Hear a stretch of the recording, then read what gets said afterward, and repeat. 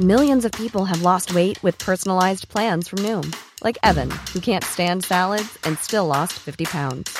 Salads generally for most people are the easy button, right? For me, that wasn't an option. I never really was a salad guy. That's just not who I am. But Noom worked for me. Get your personalized plan today at Noom.com. Real Noom user compensated to provide their story. In 4 weeks, the typical Noom user can expect to lose 1 to 2 pounds per week. Individual results may vary. The secret to summer-ready skin is here. Osea's #1 best-selling Undaria Algae Body Oil, clinically proven to instantly improve skin elasticity and transform dry skin to silky, soft, and unbelievably glowing. Its signature scent of freshly squeezed grapefruit, cypress, and mango mandarin transports you to sun-kissed summer days. Get healthy, glowing skin for summer with clean vegan skincare from Osea. Get 10% off your first order site-wide with code GLOW at OseaMalibu.com.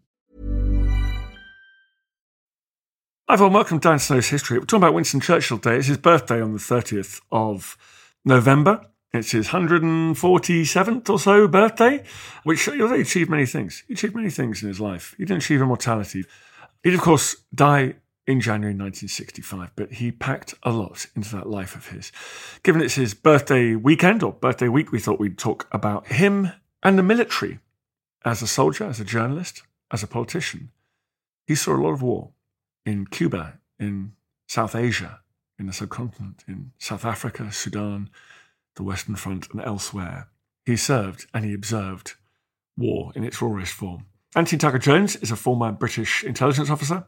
He's a widely published military expert, and he's just about to publish Churchill, Master and Commander Winston Churchill at War, 1895-1945. And this chat with Anthony gave me a chance to talk about some of the bits of his record that I'd perhaps forgotten about his early service, about the things he saw in Cuba or the subcontinent, and also a chance to go back over some of Churchill's great successes and failures during the Second World War and the First.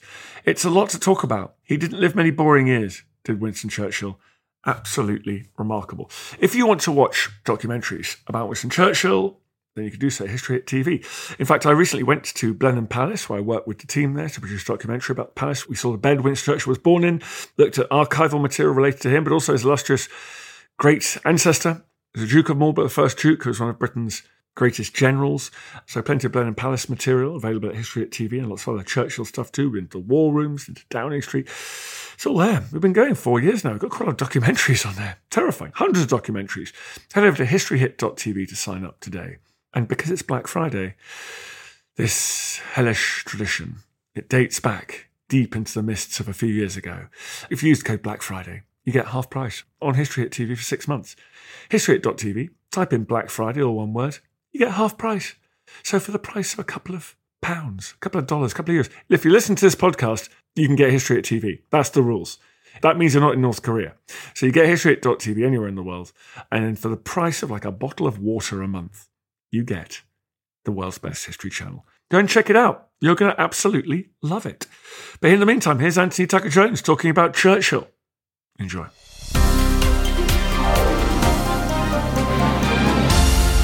Anthony, hello there. Thanks for coming on the podcast. Thank you very much for having me on, Dan. Absolute pleasure.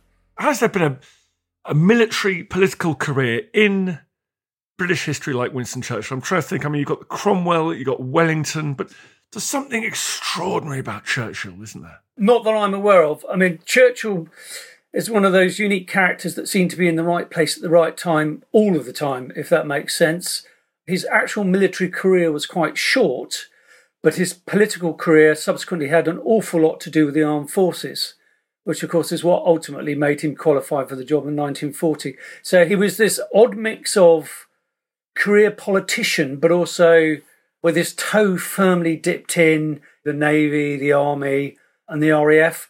So he understood how the British Armed Forces worked, probably in a unique way, because no one else had that sort of breadth of experience on the services. And similarly with defence production, obviously he'd worked as the Minister of Munitions during the First World War. So again, he understood the sort of logistics back chain that you needed to support a nation in wartime. It's funny, whether it's Omdurman in Sudan, he witnesses that extremely lopsided battle, that terribly one-sided battle. In the Boer War, he seems to be at the heart of the action, where he makes himself appear to be at the heart of the action. And even there's times like in the Spring Offensive of 1918, when he's actually happens to be visiting the Western Front, and he hears the great bombardment that heralds the beginning of the great German offensive to try and win the war in 1918. He's always where the action is. Yes, I mean, he had no real business, quite frankly, being on the Western Front, but as I'm sure you're aware, after the fiasco of the Dardanelles, he was kind of cast out into the wilderness and held responsible. And therefore, I think, felt that he wanted to get away from Parliament, from Westminster, from the House of Commons for a bit. And also, I think he generally wanted to do his bit. The sense I got when I wrote this book was he really was a frustrated soldier. From the very beginning, he was very keen to win the VC or the DSO. But ultimately, what he didn't want to do was put his time in. His ultimate goal was to become a politician and follow in the footsteps of his father. But he wasn't prepared to undergo a prolonged military career, which is why he sort of flopped from being into uniform, then became a war correspondent, and then effectively a paramilitary in South Africa where he fought with some of the yeomanry units. He desperately wanted to be a soldier, I think, and he desperately wanted to lead men. I mean, that's the other thing. Certainly the impression I got from his time in the trenches is that after the men got over his initial shock of him arriving, the tin bath and his paints and all the other paraphernalia that a gentleman would lug to the front, they actually warmed to him fairly quickly. And certainly he led from the front. I'm sure you're probably well aware that he led, I think, almost 40-odd patrols into no man's land. Much to the alarm of many of his men, didn't seem terribly frightened at the sound of snipers or shrapnel whizzing about. He very bravely refused to throw himself to the ground every time they came under fire, on the simple expedient that he argued if you'd heard the crack of the round then it had already gone by, so there was no point worrying after the event. He was brave. He wanted to lead troops. I think probably he would have made a first-class general, maybe a field marshal, but as I say, he never put his time in long-term in the army. How seriously do you take his youthful experience on the battlefield, both as a journalist and as a soldier himself? I mean, he saw a lot of conflict.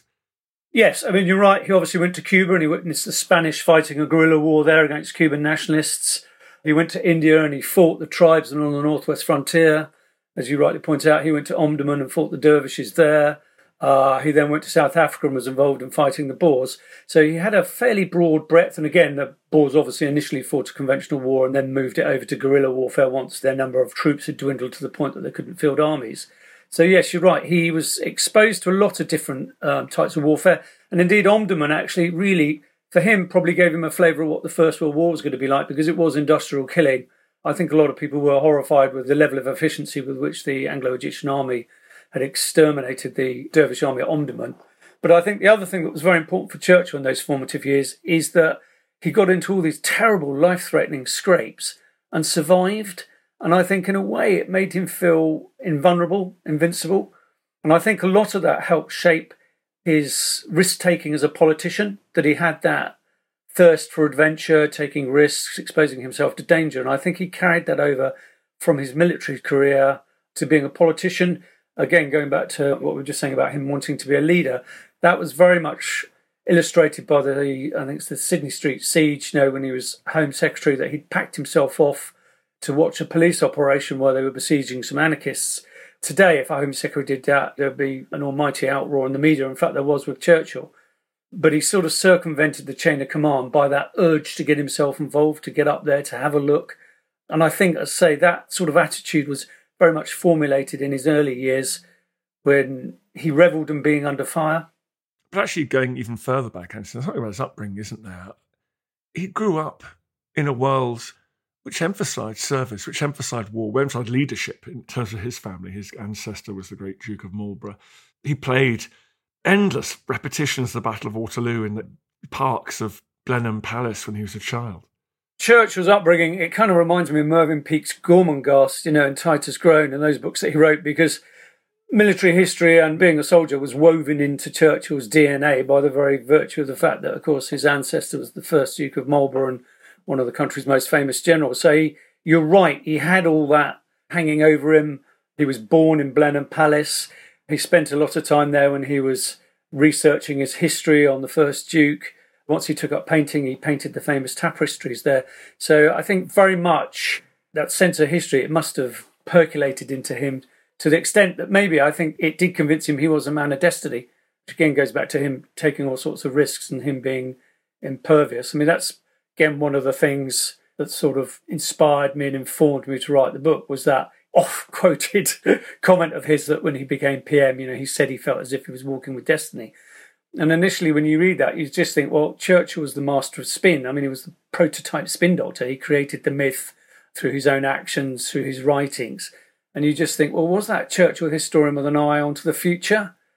Whereas, actually, I think he was right. He was walking with destiny because his whole life had literally led up to that very point by a quirk of fate where he'd done lots of jobs that ultimately made him suitable as Prime Minister and indeed as war leader. I mean, he made himself Defence Minister, so he very quickly assumed strategic control of Britain's war effort by doing that. In fact, he created that post. That was the first time we had a Defence Minister because he wanted to make sure that he was in the driving seat. And then again, that goes back to his First World War experiences, that he knew that running military campaigns by committee was a disaster. I mean, Gallipoli was a prime example of that. None of the major players could agree on the commitment of resources or indeed timelines, who would be involved, when they would be involved. And as a result, the whole thing was a shambles.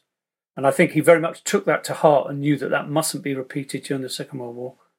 Speaking of running military campaigns by committee, how did Churchill, let's come to him as a warlord in the Second World War. I mean, I often find historians kind of split really between celebrating his extraordinary grasp of detail and some genuinely good ideas, and others who say he was interfering, he overruled people, he didn't particularly understand the Navy. What do you think about him as the supreme warlord of British and imperial effort?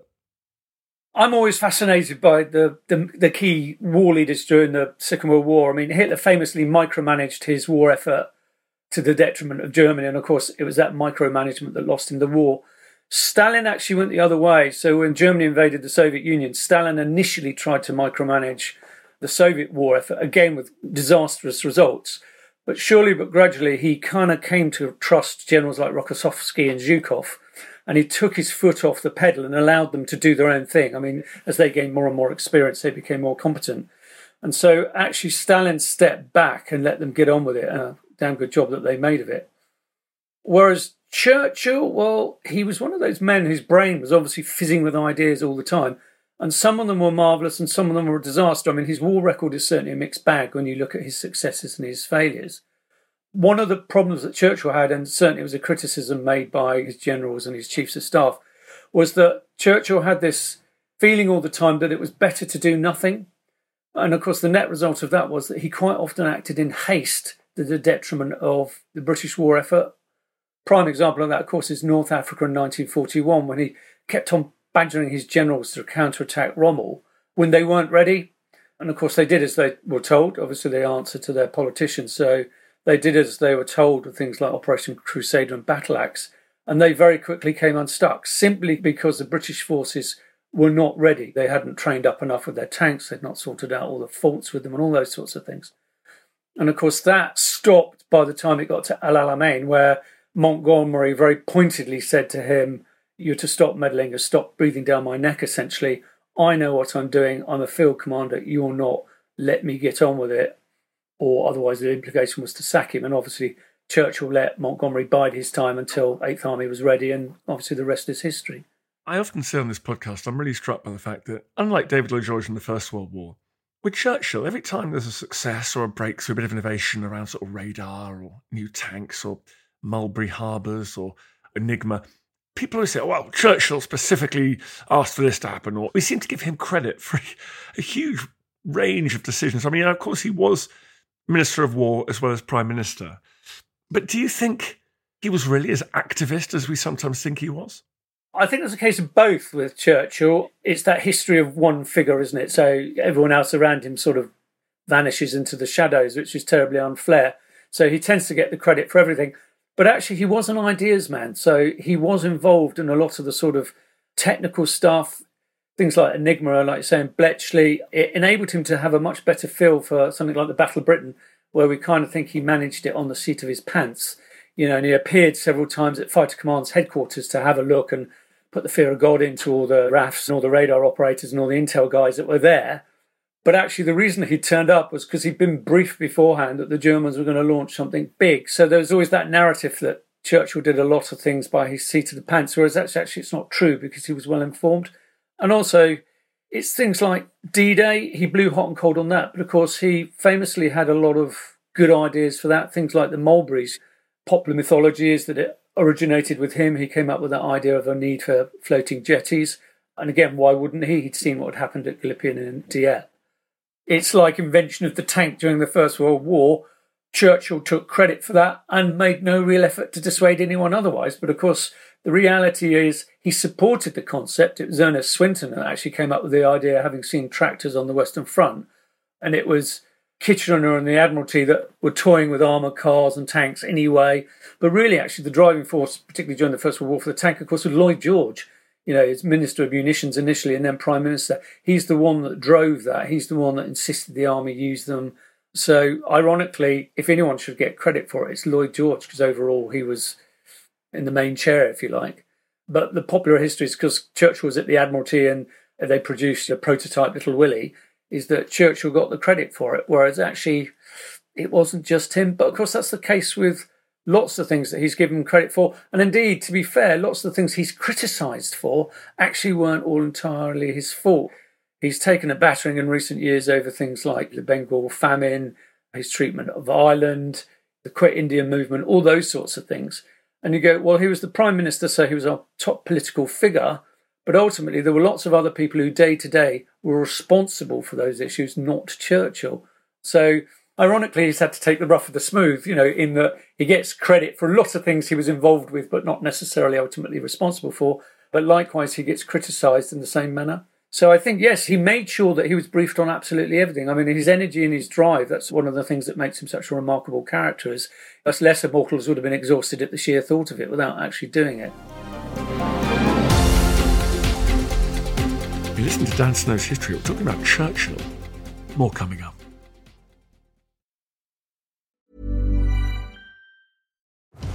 Have you ever wondered if the Hanging Gardens of Babylon were actually real? Or what made Alexander so great?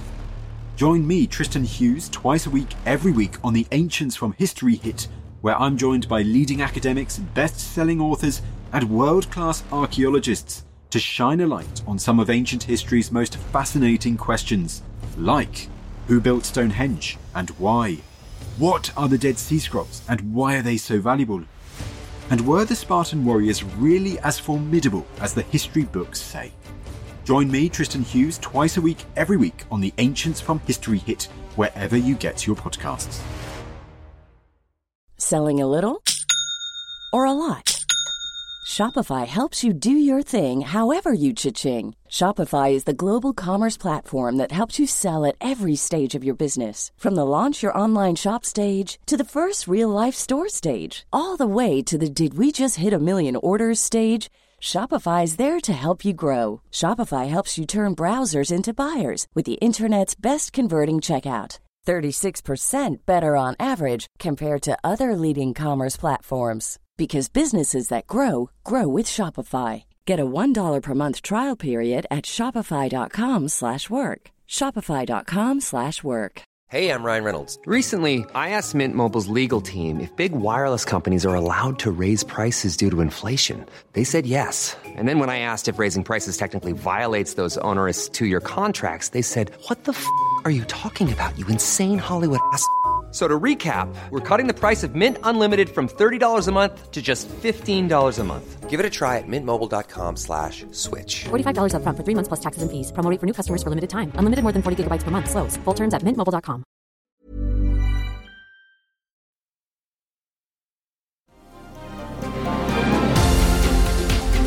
Right, Anthony, let's go through some big decisions from the war. Let's try and analyse what Churchill was thinking and just how important he was. Yeah. Let's start right at the beginning. Before he was Prime Minister, in fact, the Norway invasion, which actually arguably was his op, didn't quite work out well, but caused his great rival, Neville Chamberlain, to resign, and he took his job. Quite nice. Yes, I mean, you're right down with Norway. It was a bit of a disaster, and the Allies were unceremoniously shoved out of Norway after trying to preempt the German invasion there. Of course, it happened on Churchill's watch while he was First Lord of the Admiralty, so ultimately he was the one left carrying the can. The irony with Norway is it's always seen as a bit of an embarrassing disaster. Of course, it's subsequently overshadowed by what happened in France.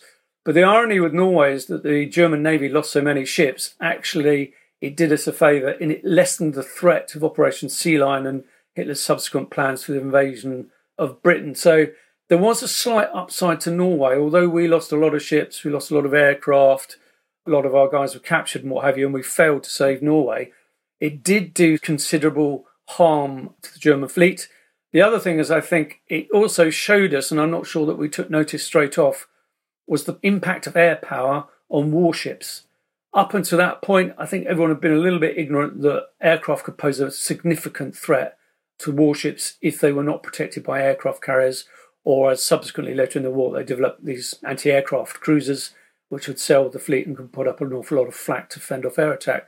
So I think on the plus side, two things came out of that were quite useful. And obviously the most significant one was the mauling the German Navy suffered. How about a theatre that he was particularly obsessed with? How about North Africa, the battle for Egypt and the critical Suez Canal?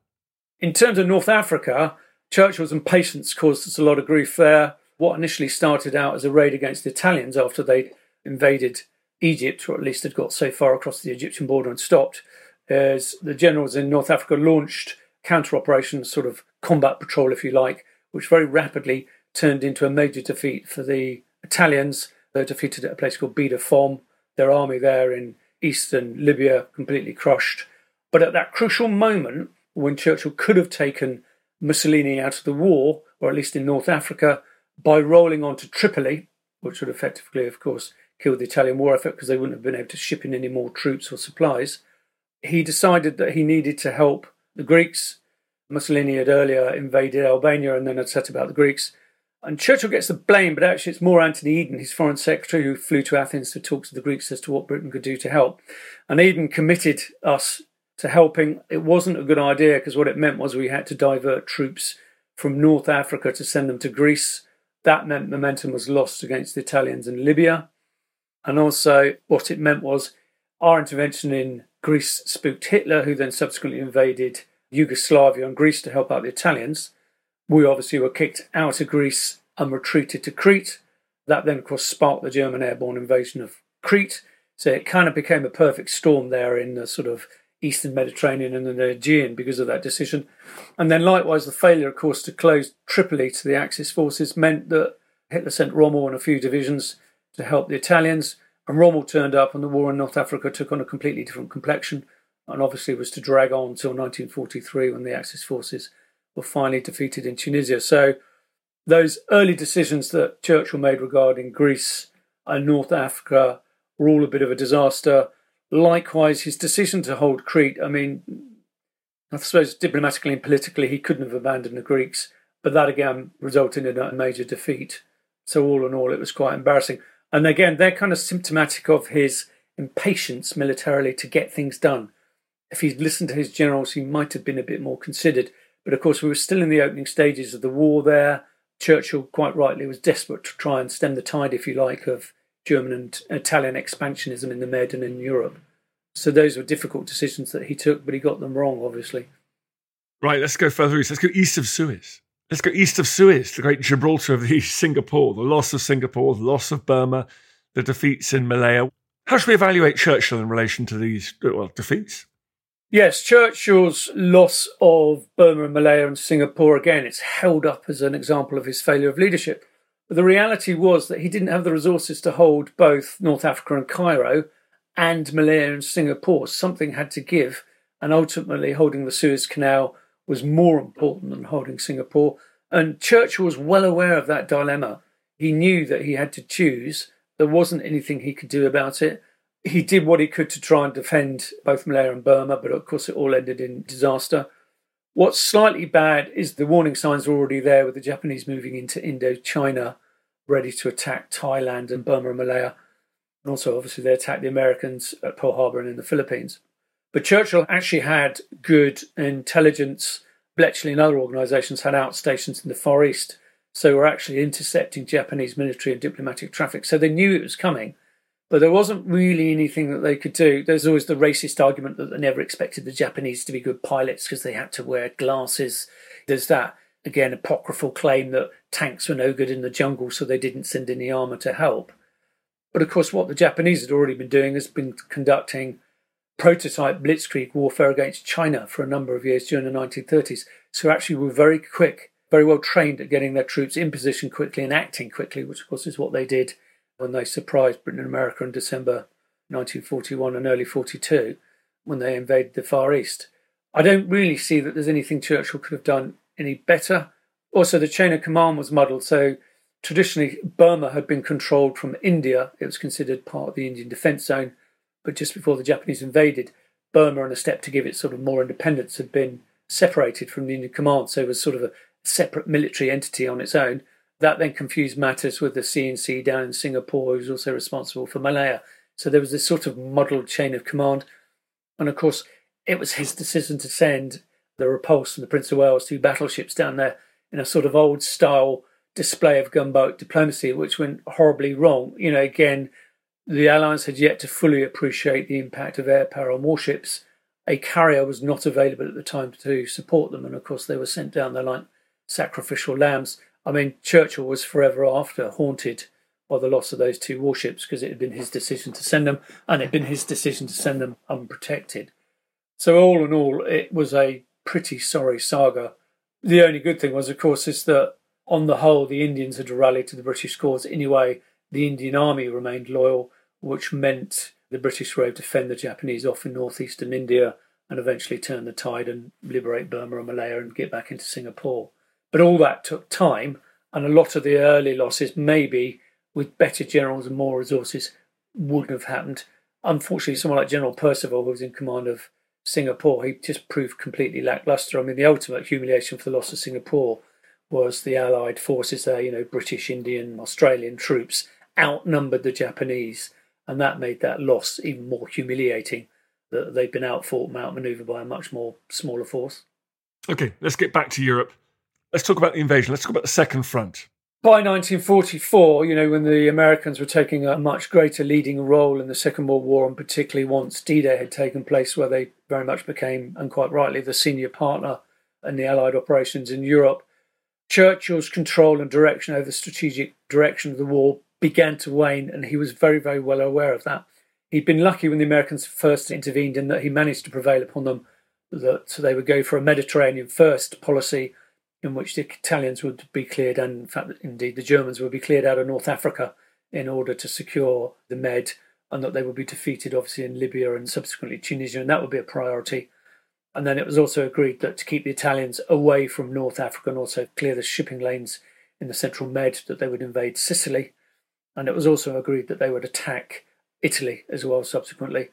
And all those were pretty much Churchill's ideas. But he began to lose ground with the Americans once it became apparent that Italy was not going to be liberated very quickly. And in fact, the Allies was fairly slow with their operations in Italy, and that resulted in the Germans being very, very swift in their response to that, in that they disarmed much of the Italian army in northern Italy and then proceeded to occupy the country, or at least the northern half of the country, which meant the Allies then had a long slog up the rest of the Italian mainland, fighting Germans. What Italians that did continue to support the German forces tended to be used for anti-partisan operations there in the mountains. But it became very, very rapidly apparent that the Allies were not going to fight their way up Italy swiftly, get into Austria and menace southern Germany, which is what Churchill had hoped. And also, of course, once Churchill and Roosevelt had pledged to Stalin that they would commit to opening a second front in France, and indeed part of that second front involved the Riviera landings, it meant ultimately that troops and resources would have to be diverted from Italy. And also, of course, they were diverted from the Far East as well, which slowed up British operations in Burma. And Churchill was not happy with that. Troops were diverted, obviously, to take part in the Normandy landings, and then further troops were diverted from Italy to take part in the Riviera landings. And Churchill adamantly opposed them to the point that he threatened that he would resign. Thankfully, Eisenhower, the Allied Supreme Commander, ever the diplomat, just said, well, look, we've already committed to Stalin to do this. We can't back out at this late stage of things. And those landings took place. But ultimately, Churchill was right, because the landings in the Riviera were nugatory anyway. They didn't support the D-Day landings because they took place 2 months afterwards. They took place in mid-August, whereas D-Day was on the 6th of June. So they took place a long time after D-Day had taken place. And also by the time the Riviera landings commenced, the Germans were in flight from Normandy anyway, having been surrounded pretty much all the better units that were in southern France had already been drawn north to Normandy to fight there. So the landings in southern France didn't really achieve a great deal, other, ironically, than to put General Charles de Gaulle on the road to becoming the French president after the war, because it was French troops that liberated Toulon and Marseille, and ultimately de Gaulle manoeuvred himself so he got into Paris and was seen as the saviour of Paris as well. Canny politician he was. I think Churchill's strategic thinking by that stage was a bit clouded. It was clear in Italy that they were not going to punch their way through the Italian mountains. They were not going to punch their way through the German defences without a continued slog. Rome was not liberated until June 1944, so it showed that ultimately Italy was not a quick fix. Churchill had always favoured some sort of landing in the Balkans, perhaps Yugoslavia or Greece, part of which, of course, was to forestall Stalin from occupying Eastern Europe and the Balkans. He favoured that, but of course, because the Allies had committed themselves to a secondary operation in France, there simply were not the resources to go around.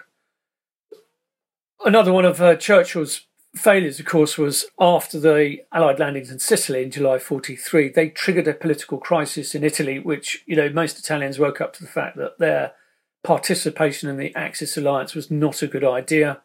The Italian government was looking to treat with the Allies with a view to disentangling themselves from Hitler. And Mussolini was arrested, and Italy ended up partitioned. And Churchill wanted to secure the Eastern Mediterranean, which was occupied by Italian troops, or at least the Eastern Mediterranean islands. And he looked at Crete, which had a very large German garrison on, so decided that that would probably be too tough a nut to crack. There was Rhodes, but again, the Allies didn't act quick enough to help the Italian garrison there, and they were swiftly overwhelmed by the Germans. And that left the Dodecanese Islands in the Eastern Aegean as another potential target for liberation there.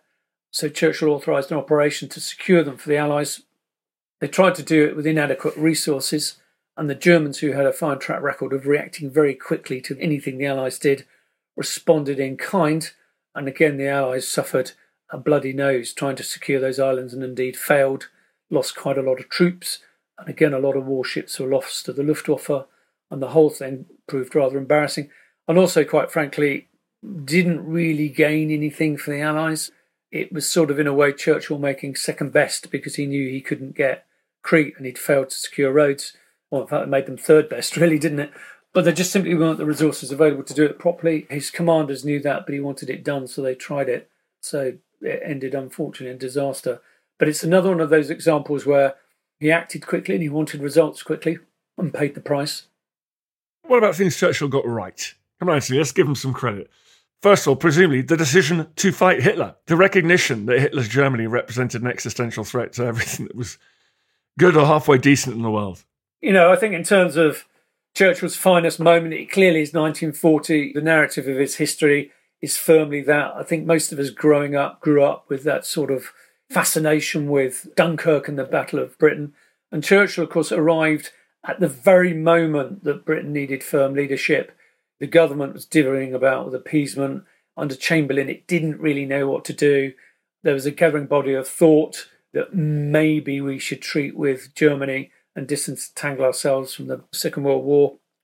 And I think Churchill, during his wilderness years, he'd been well fed by the intelligence community, so was fully aware of what Nazi Germany was about and what its plans were.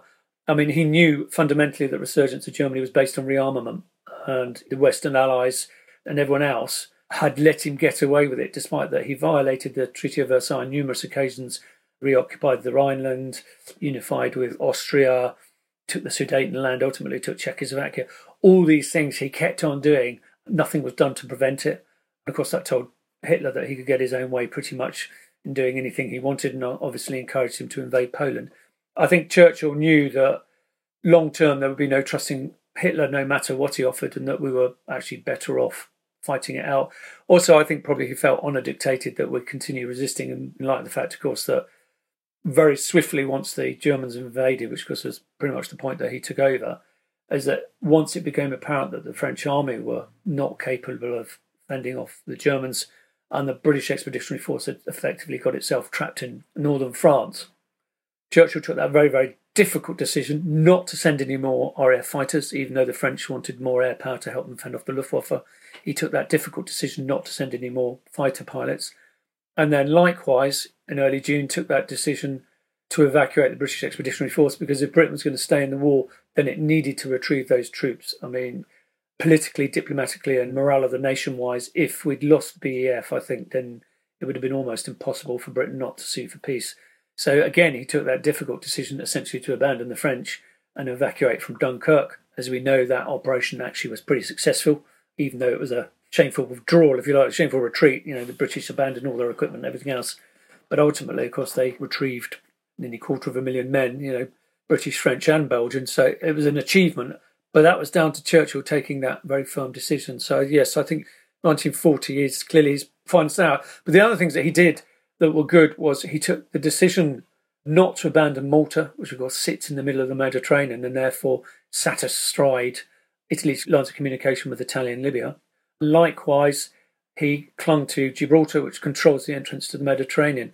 So those two things ensured Britain's strategic hold on the Med was maintained, and likewise, of course, meant that we could push supply ships through the Western Mediterranean to the Eastern Mediterranean and reach Cairo and Alexandria, and also, of course, use the Suez Canal, which was important for getting troops and people and stuff off to India going that route. There was initially some talk when the Italians started bombing Malta that maybe Britain should abandon the island and withdraw all its naval facilities to Gibraltar. But of course, if they'd done that, the Italians and the Germans would have been able to turn Malta into an airbase to supplement, obviously, nearby Sicily. And that probably would have made it almost impossible to get through the Med. And likewise, holding Malta contributed to the victory in North Africa because, of course, once the Royal Navy submarines and smaller warships and the RAF were firmly ensconced on Malta, they were able to attack Italian and German shipping lanes from southern Italy and Sicily across to Libya very, very successfully. The result of that was that Rommel obviously was slowly strangled in North Africa because he ran out of supplies, replacement equipment and troops. That's one of the things that contributed to his defeat, is that every time he scored a victory against the British, he'd be at the end of his supply lines and then had to wait to be resupplied.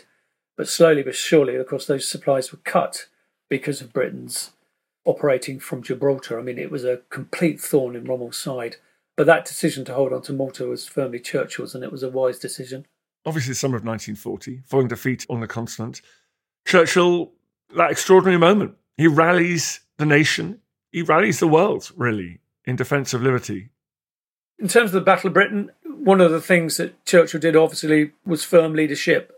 He made himself very much the face of the battle in that, particularly once the Blitz commenced, is that he toured British cities regularly. He saw everyday folks, he saw families, he showed his face, he showed solidarity, he toured all Britain's major cities that had been hit. Whereas in stark contrast, once the Allied strategic bomber campaign started against Germany, Hitler never visited any of Germany's bombed cities. I mean, it's just appalling callousness, I think. But Churchill toured those cities. Also, he kept a very close eye on what Fighter Command was doing. He was lucky in that Hugh Dowding had built Fighter Command up to what it was by the late 1930s. By a stroke of luck, it had new aircraft coming online, obviously the Hurricane and the Spitfire. By an incredible good fortune and forward thinking, of course, Britain had this radar system. The Battle of Britain narrative always is that it's the Royal Observer Corps, on the cliffs of Dover, watching the bombers coming over and getting on their telephones and calling back, whereas Britain actually had a highly sophisticated early warning system, the low and high chain radar systems, which could pick up German aircraft taking off from France, so we knew that they were leaving, and again could pick them up coming across either the North Sea or across the English Channel. So actually we had a very, very good edge. The problem was, of course, that the Germans outnumbered us very rapidly, and all the times that they concentrated on hitting the RAF, that almost put them out of the war. But of course, by a quirk of fate, a German bomber got lost and bombed southern London. And of course, Churchill, in an act of fury, then ordered the RAF to bomb Berlin. And then, of course, Hitler in turn began to bomb Britain's cities. For us, of course, a terrible decision. But actually, it saved the RAF because it meant the Luftwaffe were concentrating on bombing urban areas and factories. That gave Fighter Command a much-needed breathing space while it put its airfields back into functioning order, trained more pilots, took more fighters from the factories, and obviously slowly but surely turned the tide against the Germans. The Germans have a rather ambivalent view of the Battle of Britain in that I don't think they really see it as a battle. They see it as an air campaign that was in part and parcel supporting the long-term goal of invading Britain. Ironically, the Germans conducted the Blitz without the Krieg. So there was lightning, but there was no war. They didn't cross the channel, so they didn't follow up on the air campaign. And in a way, that made the air campaign completely nugatory. I don't personally believe that Hitler ever intended to invade Britain. It would have been too costly, too time-consuming. His goal was firmly in Eastern Europe and Russia. He wanted to invade the Soviet Union. If he'd invaded Britain, that could have led to a very prolonged campaign and also led to inordinate losses with the Luftwaffe and the German fleet that wasn't very strong anyway. So I think that threat of invasion was pretty minimal, which is not to say, of course, it looked very real to Churchill and his generals, because Hitler massed all his troops in France. German coal barges were turned into sort of rudimentary landing craft. Bomber Command spent a lot of time bombing those in French ports to prevent their use.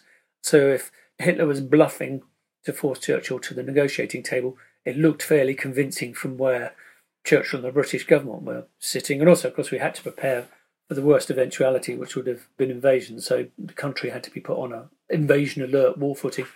And in fact, memorably, at one point, the code word Cromwell was issued, which meant invasion potentially possible within the next 24 hours. A lot of folks thought it meant invasion is imminent. Bless them, led to chaos with the Home Guard, who started rushing around, ringing church bells, blocking roads and doing all sorts of things. And that was simply sparked by the ferocity of that particular German bombing raid that night. The Luftwaffe had put so many aircraft in the air, it convinced the British chain of command that invasion was imminent if they were going to launch that many aircraft. So for a while, Cromwell caused a bit of chaos once everyone kind of realised what was going on and it was all calmed down. But for those of us that grew up on things like the comedy Dad's Army, I mean, you can imagine the sort of chaos that was caused. I'm poking fun at the Home Guard and the British Army, but of course, actually, if the invasion had started, then they were alert and ready. Anthony, thanks so much for coming on the podcast. What is the book called? My book is called Churchill, Master and Commander, Winston Churchill at War, 1895 to 1945. Thank you, Dan, for having me on. I feel the hand of history upon our shoulders. All this tradition of ours, our school history, our songs, this part of the history of our country, all were gone and finished. Thank you for making it here to this episode of Dan Snow's History. I really appreciate listening to this podcast. I love doing these podcasts. It's a highlight of my career. It's the best thing I've ever done. And your support, your listening is obviously crucial to that project. If you did feel like doing me a favour, if you go to wherever you get your podcasts and give it a review, give it a rating, obviously a good one, ideally, then that would be fantastic, and feel free to share it. We obviously depend on listeners, depend on more and more people finding out about it, depend on good reviews to keep the listeners coming in. Really appreciate it. Thank you. Hi, I'm Daniel, founder of Pretty Litter. Did you know cats tend to hide symptoms of sickness and pain? I learned this the hard way after losing my cat, Gingy. So I created Pretty Litter, a health monitoring litter that helps detect early signs of illness by changing colors, saving you money and potentially your cat's life. Pretty Litter is veterinarian developed, and it's the easiest way to keep tabs on your fur baby's health right at home. Go to prettylitter.com and use code ACAST for 20% off your first order and a free cat toy. Terms and conditions apply. See site for details. Planning for your next trip? Elevate your travel style with Quince. Quince has all the jet-setting essentials you'll want for your next getaway, like European linen, premium luggage options, buttery soft Italian leather bags, and so much more. And is all priced at 50 to 80% less than similar brands. Plus, Quince only works with factories that use safe and ethical manufacturing practices. Pack your bags with high-quality essentials you'll be wearing for vacations to come with Quince. Go to quince.com/pack for free shipping and 365-day returns. Thank you for listening to this episode of Dan Snow's History Hit. Please follow this show wherever you get your podcasts. It really helps us, and you'll be doing us a big favour. Don't forget, you can also listen to all of these podcasts ad-free and watch hundreds of TV documentaries when you subscribe at historyhit.com/subscribe. As a special gift, you can also get your first 3 months for just £1 a month when you use code DANSNOW at checkout.